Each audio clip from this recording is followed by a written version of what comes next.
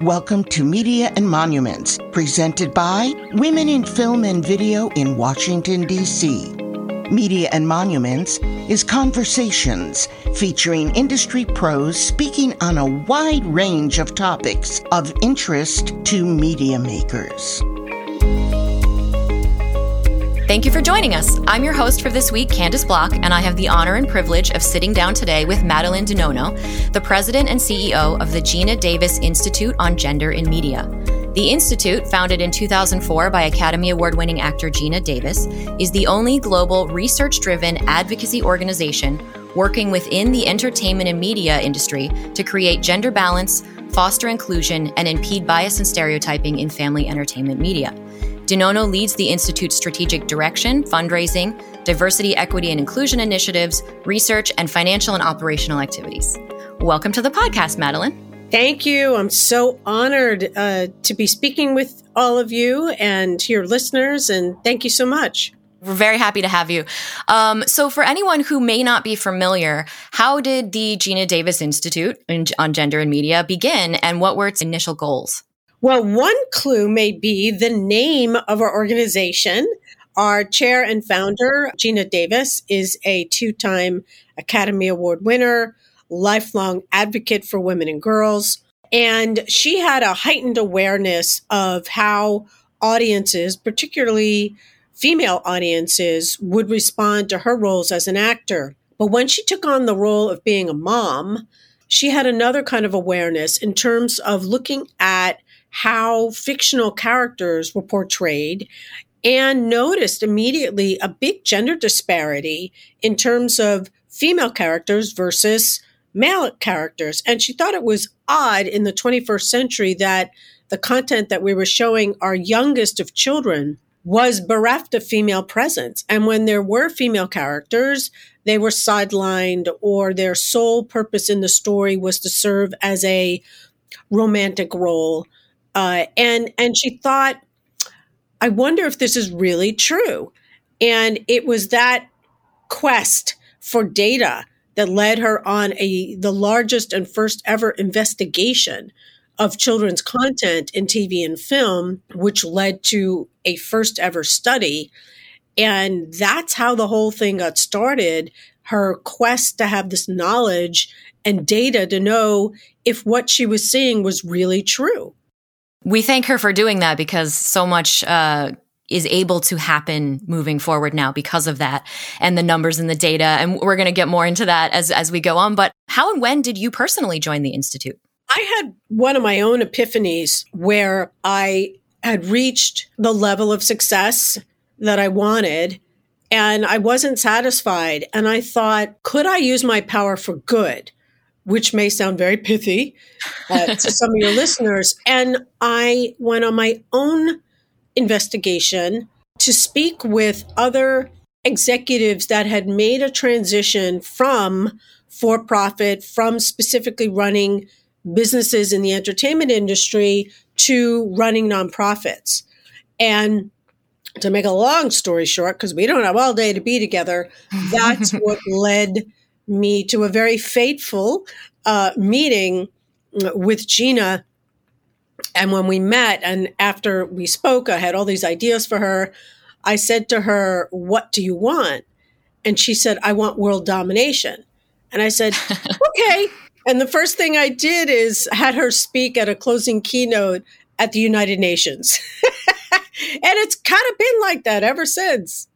Yeah, well, it sounds like it's a great fit because you've been there for over 13 years now, or isn't that right? Yeah, that is correct. That is correct.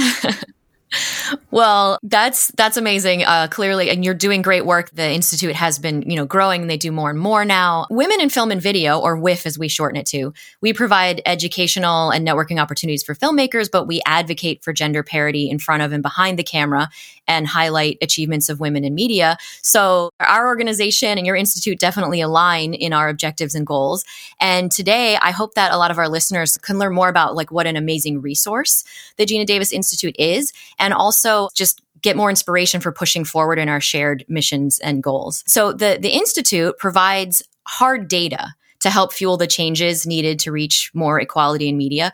Can you talk to us about the power of the data and how focusing on the numbers and highlighting the truths of where we stand has helped media makers see a better path forward, or perhaps see like how they need to improve?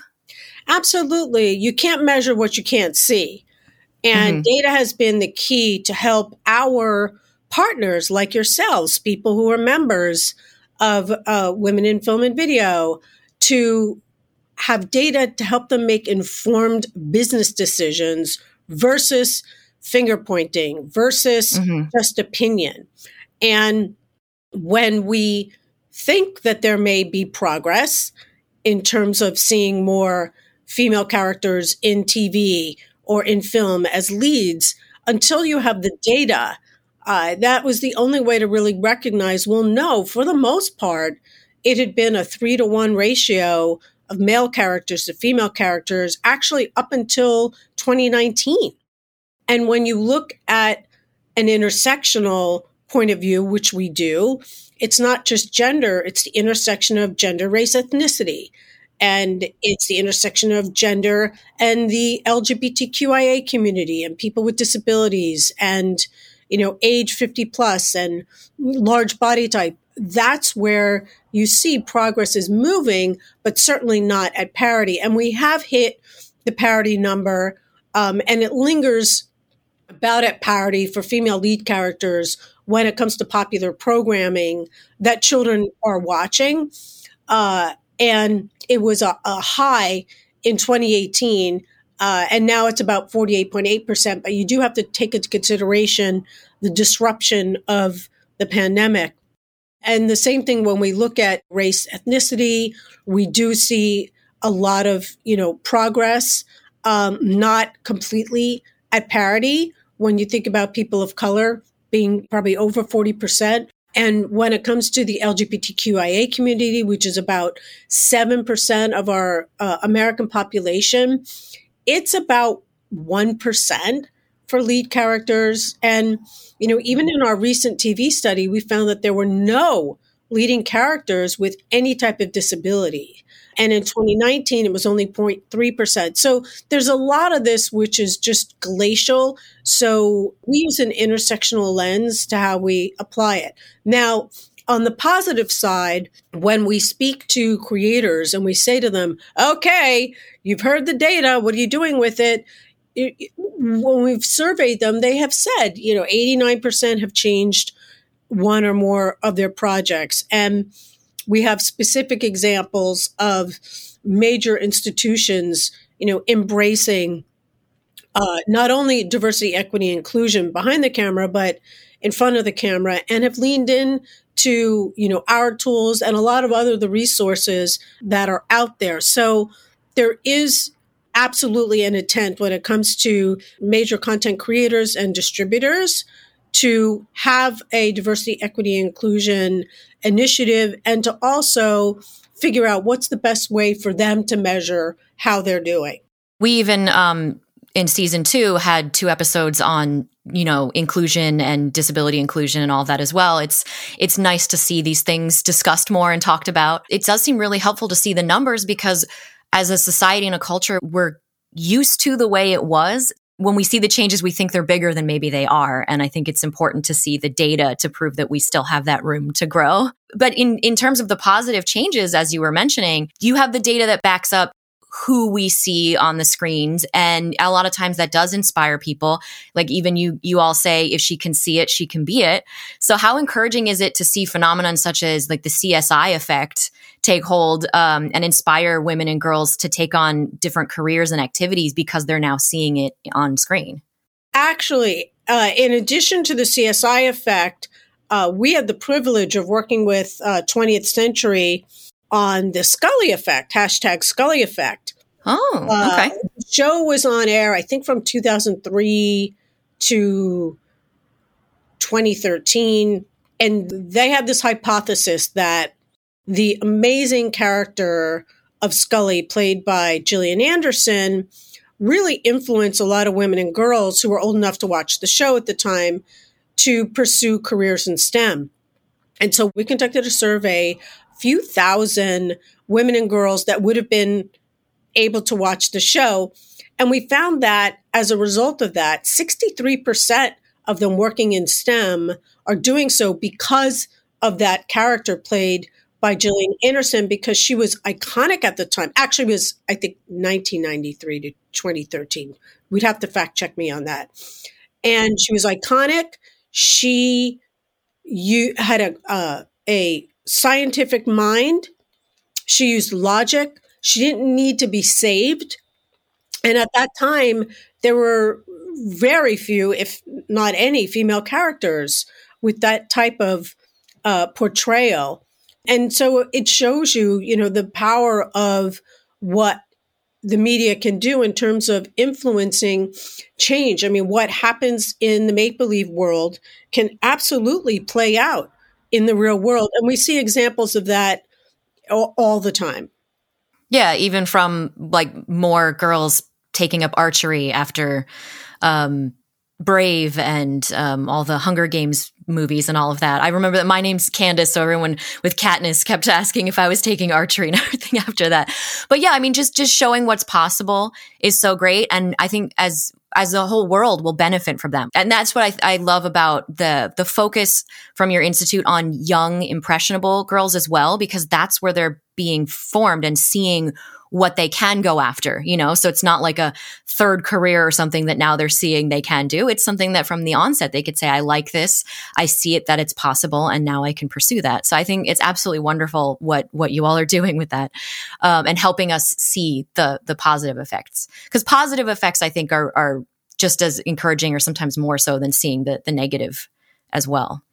Absolutely. Yeah. And so I love that, as you mentioned before, that you started with gender, but you do analyze 6 different categories: gender, race and ethnicity, LGBTQI plus disability, age, body type, all of that.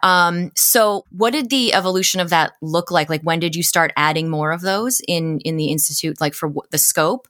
And then what's the importance of that? We've always looked at the intersection of gender, and race, ethnicity. And very early on, we started thinking about intersectionality, whereby marginalized communities can have overlapping, issues. And what we found is that a lot of the diversity, equity, inclusion initiatives were kind of siloed. You would have ERGs or affiliate groups within companies, and it was focused on, race or disability or LGBTQIA, but no one was really looking at it intersectionally. And we could be a female who's part of the LGBTQIA community, who has a disability, who's 50 plus, who has a larger body type in one person. So it's always been important to look at the whole picture. What is the percentage of 50 plus? And it's always 2%. So there's a lot of work to do when you really look at how do we reflect our society. And you're talking about, populations that are 20% plus, when it comes to disability and age 50 plus of our population. These are big sectors of our population, and they want their stories to be told. So of those, are there ones that you see where we need like the most work compared to others? Which are the ones that are the most desperately needing the work right now?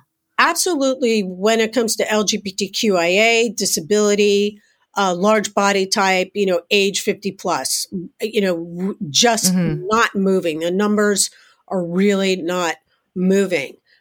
So we definitely need a lot more, attention on that. And of course, we want to compliment our partners at GLAAD, who've been doing this work for the LGBTQIA community longer than us. And we support everything that they do, as well.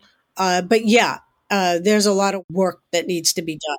Yeah, I mean, in 2022, there were a number of high-profile and like well-reviewed LGBTQ plus films, things like Fire Island, Bros, spoiler alert, and things like that. But if they don't do as well in the box office, does that hurt the cause, or is it still just good to see stuff out there and that's part of the process? Like, I don't know how much COVID might have still affected a lot of these things in terms of like draws for numbers of people in theaters.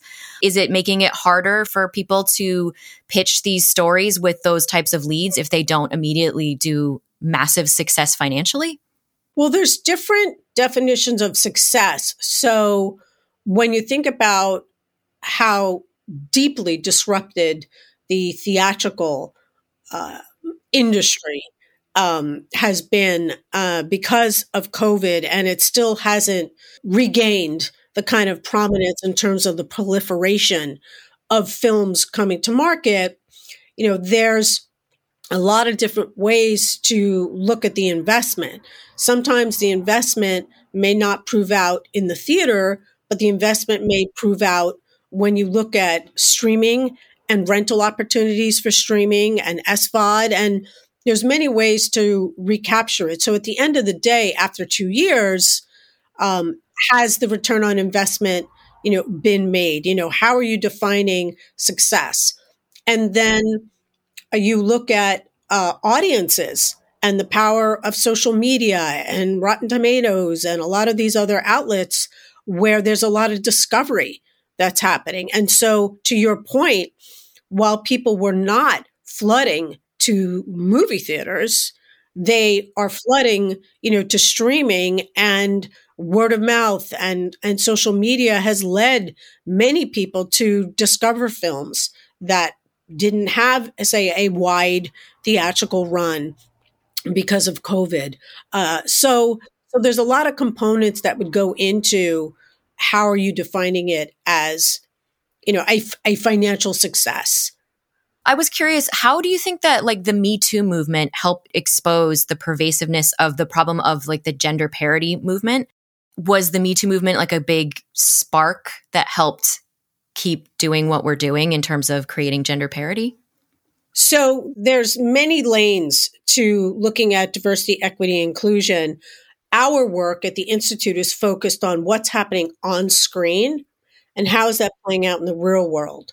When you look at Me Too, you're looking at pay equity, you're looking at safety, you're looking at conscious bias, because everyone has known the numbers, particularly when you look at female directors or independent filmmakers getting access to capital to produce, say, their second film. Everyone has known the bias since the beginning of the industry. That's always been pervasive. Me Too, I believe, has allowed people to have a voice and to not be afraid to use that voice if they have been sexually assaulted, if they have been discriminated against. And it's opened that floodgate where, talent of all natures, whether they're an actor or a writer or et cetera, have the opportunity to speak up where they weren't able to speak up. In parallel of that, I do believe sincerely that the leading entertainment entities have put in place a zero tolerance in their companies in order to safeguard and also provide opportunities for people to speak up. And hopefully the next generation that's coming up will not encounter the issues and the scenarios that have been going on for decades and decades and decades. So I think it's been excellent, and hopefully it will be systemic change and not something that just happened during a moment of time. So we'll have to see how it plays out. But I think it's been, wonderful to give a voice to, the voiceless. And removing some of those barriers now then, so people can fill more of those roles and have more influence in all levels of media making. As we've seen, and you pointed out, a lot of this growth is glacial. It's slow. But we've noticed because of that, you see women stepping up and founding their own production companies. You have things like Hello Sunshine and Brownstone Productions, Freckle Films, Flower Films, Little Stranger. How important are these production companies for films and shows to show this success of the gender parity, like how important is it for them to be created and move this message forward that this is how it should be done and it's good to do it this way and it's successful to do it this way? Well, what's been very heartening is to see these very powerful actors and talents take control of not only their destiny, but opening up the doors for others. And I think what Reese Witherspoon has done with Hello Sunshine has been phenomenal in being able to create content for other people and to really pay it forward. And I think Jessica Chastain and, many, many others are doing the same thing. And it's been wonderful because it creates, a pipeline, not only for actors, but also when you look at, Ava DuVernay and what she's done with Queen's Sugar, and you look at Melissa Rosenberg, where on a 6 to 13 episode TV show, that's 13 different female directors and writers and etc. So it really creates a pipeline and a tremendous amount, of opportunities. Yeah, and a chance to build a body of work that sometimes, if women haven't yet gotten in to do certain things, a lot of times they've been held back by saying, well, you haven't done this or you haven't done that. But it's the work and the projects so people can get that experience and have those resumes of everything. Do you think we're going to see more of those coming out, or hopefully will it get to a point where it doesn't have to be a specific mission in it, but all production companies kind of have the same goal of this gender parity? I would love in the next 5 years to be sitting on a beach with a pina colada saying, okay, we're done. Would love that more than anything. But yeah, these are constant struggles that we all have to keep working on. So in making sure that we are working on them, there are projects that when you make them, some already, like these ones, kind of pass those tests, but there's these tests that people can check their projects against to see about gender parity, simple ones like the Bechdel test and all of that. But the Institute has 2 amazing research tools that you use for pre and post-production evaluation of content. It's the Geena Davis Inclusion Quotient, or the GDIQ, and Spell Check for Bias. Can you tell us more about these tools? Absolutely. We have been blessed and very fortunate to have Google as a partner going all the way back to 2013. And they wanted to help us answer the question if machine learning could contribute to how we measured content, and could it be applied in a way to help us go deeper and faster. And that is how the Geena Davis GDIQ, GD, what does that stand for? My goodness, Geena Davis Inclusion Quotient.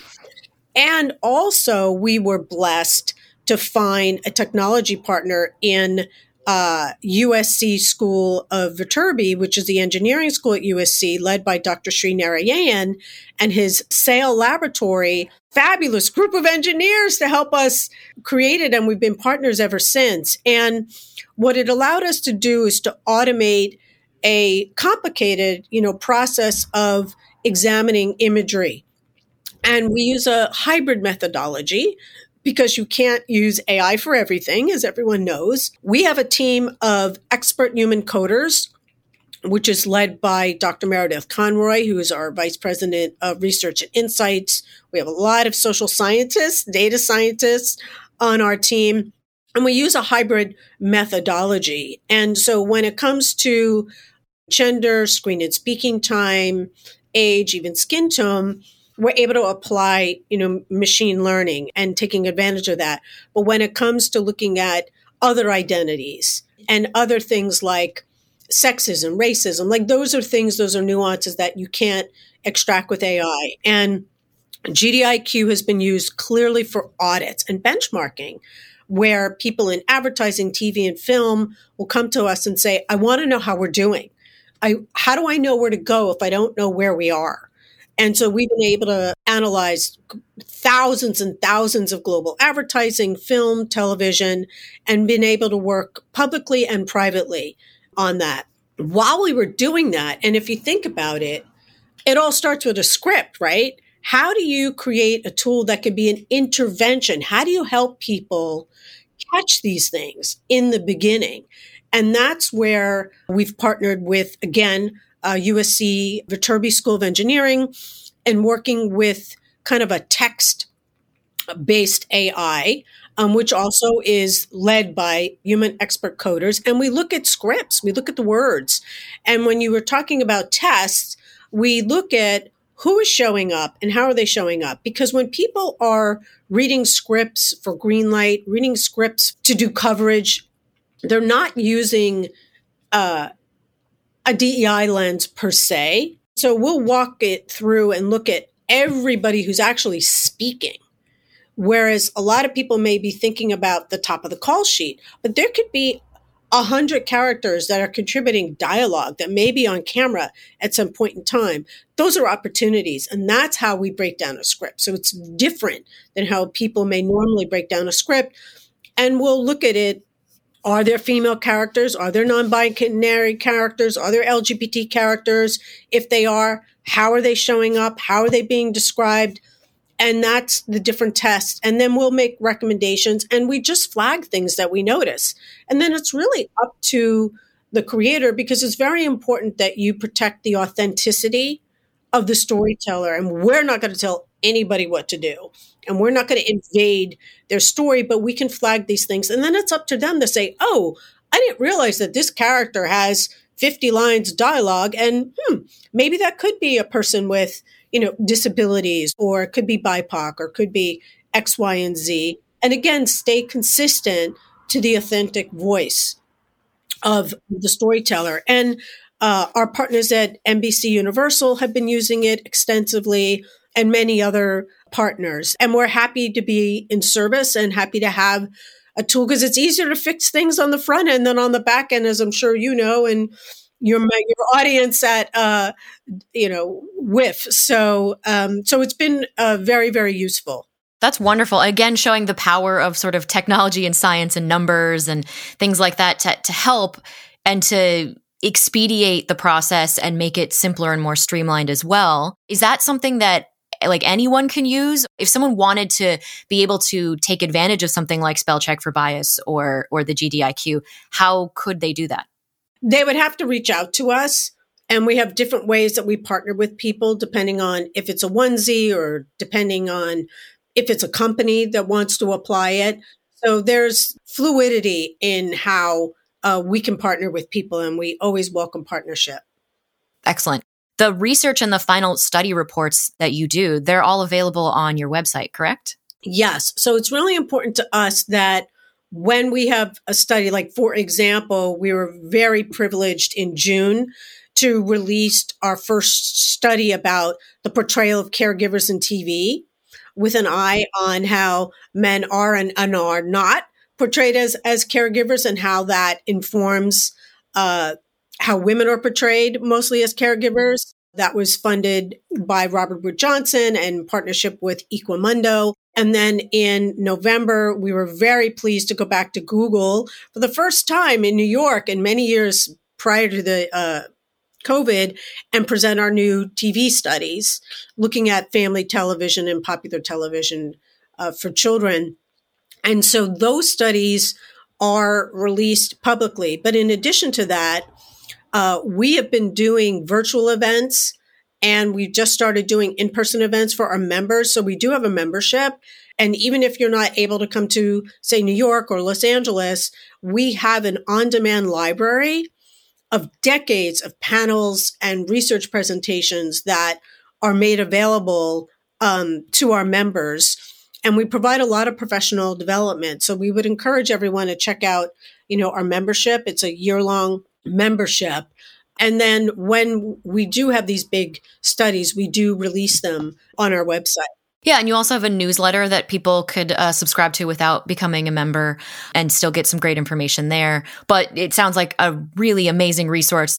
It's wonderful what you all provide, and for people to be able to tap into the full force of everything that you all are doing. Definitely go ahead and check out Geena Davis Institute on Gender and Media, their website, cjane.org. We're going to put all this in the show notes as well, so you know where to get to all of that. We can obviously go on and on about the power of inclusion and where we need to keep improving, but to stay within our time, let's just maybe end with if you would have a suggestion for the most effective 1 or 2 tools or guidelines or just advice in general for filmmakers and content creators committed to this mission of reaching parity in media. What would you leave them with? And then further, is there any advice for listeners and people who support these objectives and missions but don't make media themselves? Well, I would say for storytellers, use an intersectional lens, do a pass, look at your content, really look at all the characters. Don't forget about the smaller characters that may not be described, or really think about how they can contribute and how you can kind of give a nod to reinforce that there's opportunities for diversity, equity, in inclusion. Number one. I would say as consumers and parents and educators, pay attention to what your children are watching. There's ways to have conversations. You don't have to censor what they're watching, but it's important to think about what they're watching and to help them develop a critical lens for how they're viewing, content and stories. And also, you'd be surprised the power of social media. You all have a voice, and anyone who is producing or promoting content, they're paying attention to your comments. And so you'd be surprised the kind of influence that you can have. Wonderful. All excellent advice. There's so much great stuff, so many wonderful studies that you all have done. I highly encourage anyone listening to please check it out. Thank you so much for joining us. It's been a real pleasure, and I so admire everything that the Geena Davis Institute for Gender and Media is doing and all that you're doing to help support all of that. And I know that all of us here in the WIF community appreciate the hard work to shape a more inclusive and fair future for all humans where we can see all of ourselves in media. So thank you again for joining us today. Thank you so much. Thank you for listening to Media and Monuments, a service of Women in Film and Video in Washington, D.C.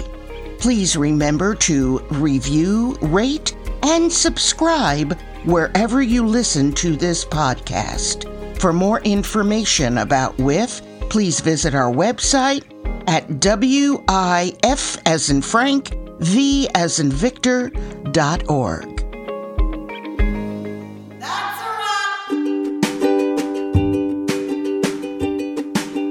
If you love hearing engaging stories from women working in entertainment, then you must subscribe to the Women Crush Wednesdays podcast from New York Women in Film and Television, also known as NYWIFT. We present insightful and entertaining conversations with industry leaders above and below the line. You can find all of our episodes online at nywift.org, that's NYWIFT.org, or on various podcast platforms including Apple, Spotify, Anchor, Google, and CastBox. Subscribe to Women Crush Wednesdays from NYWIFT today. And until we meet again, keep on crushing it.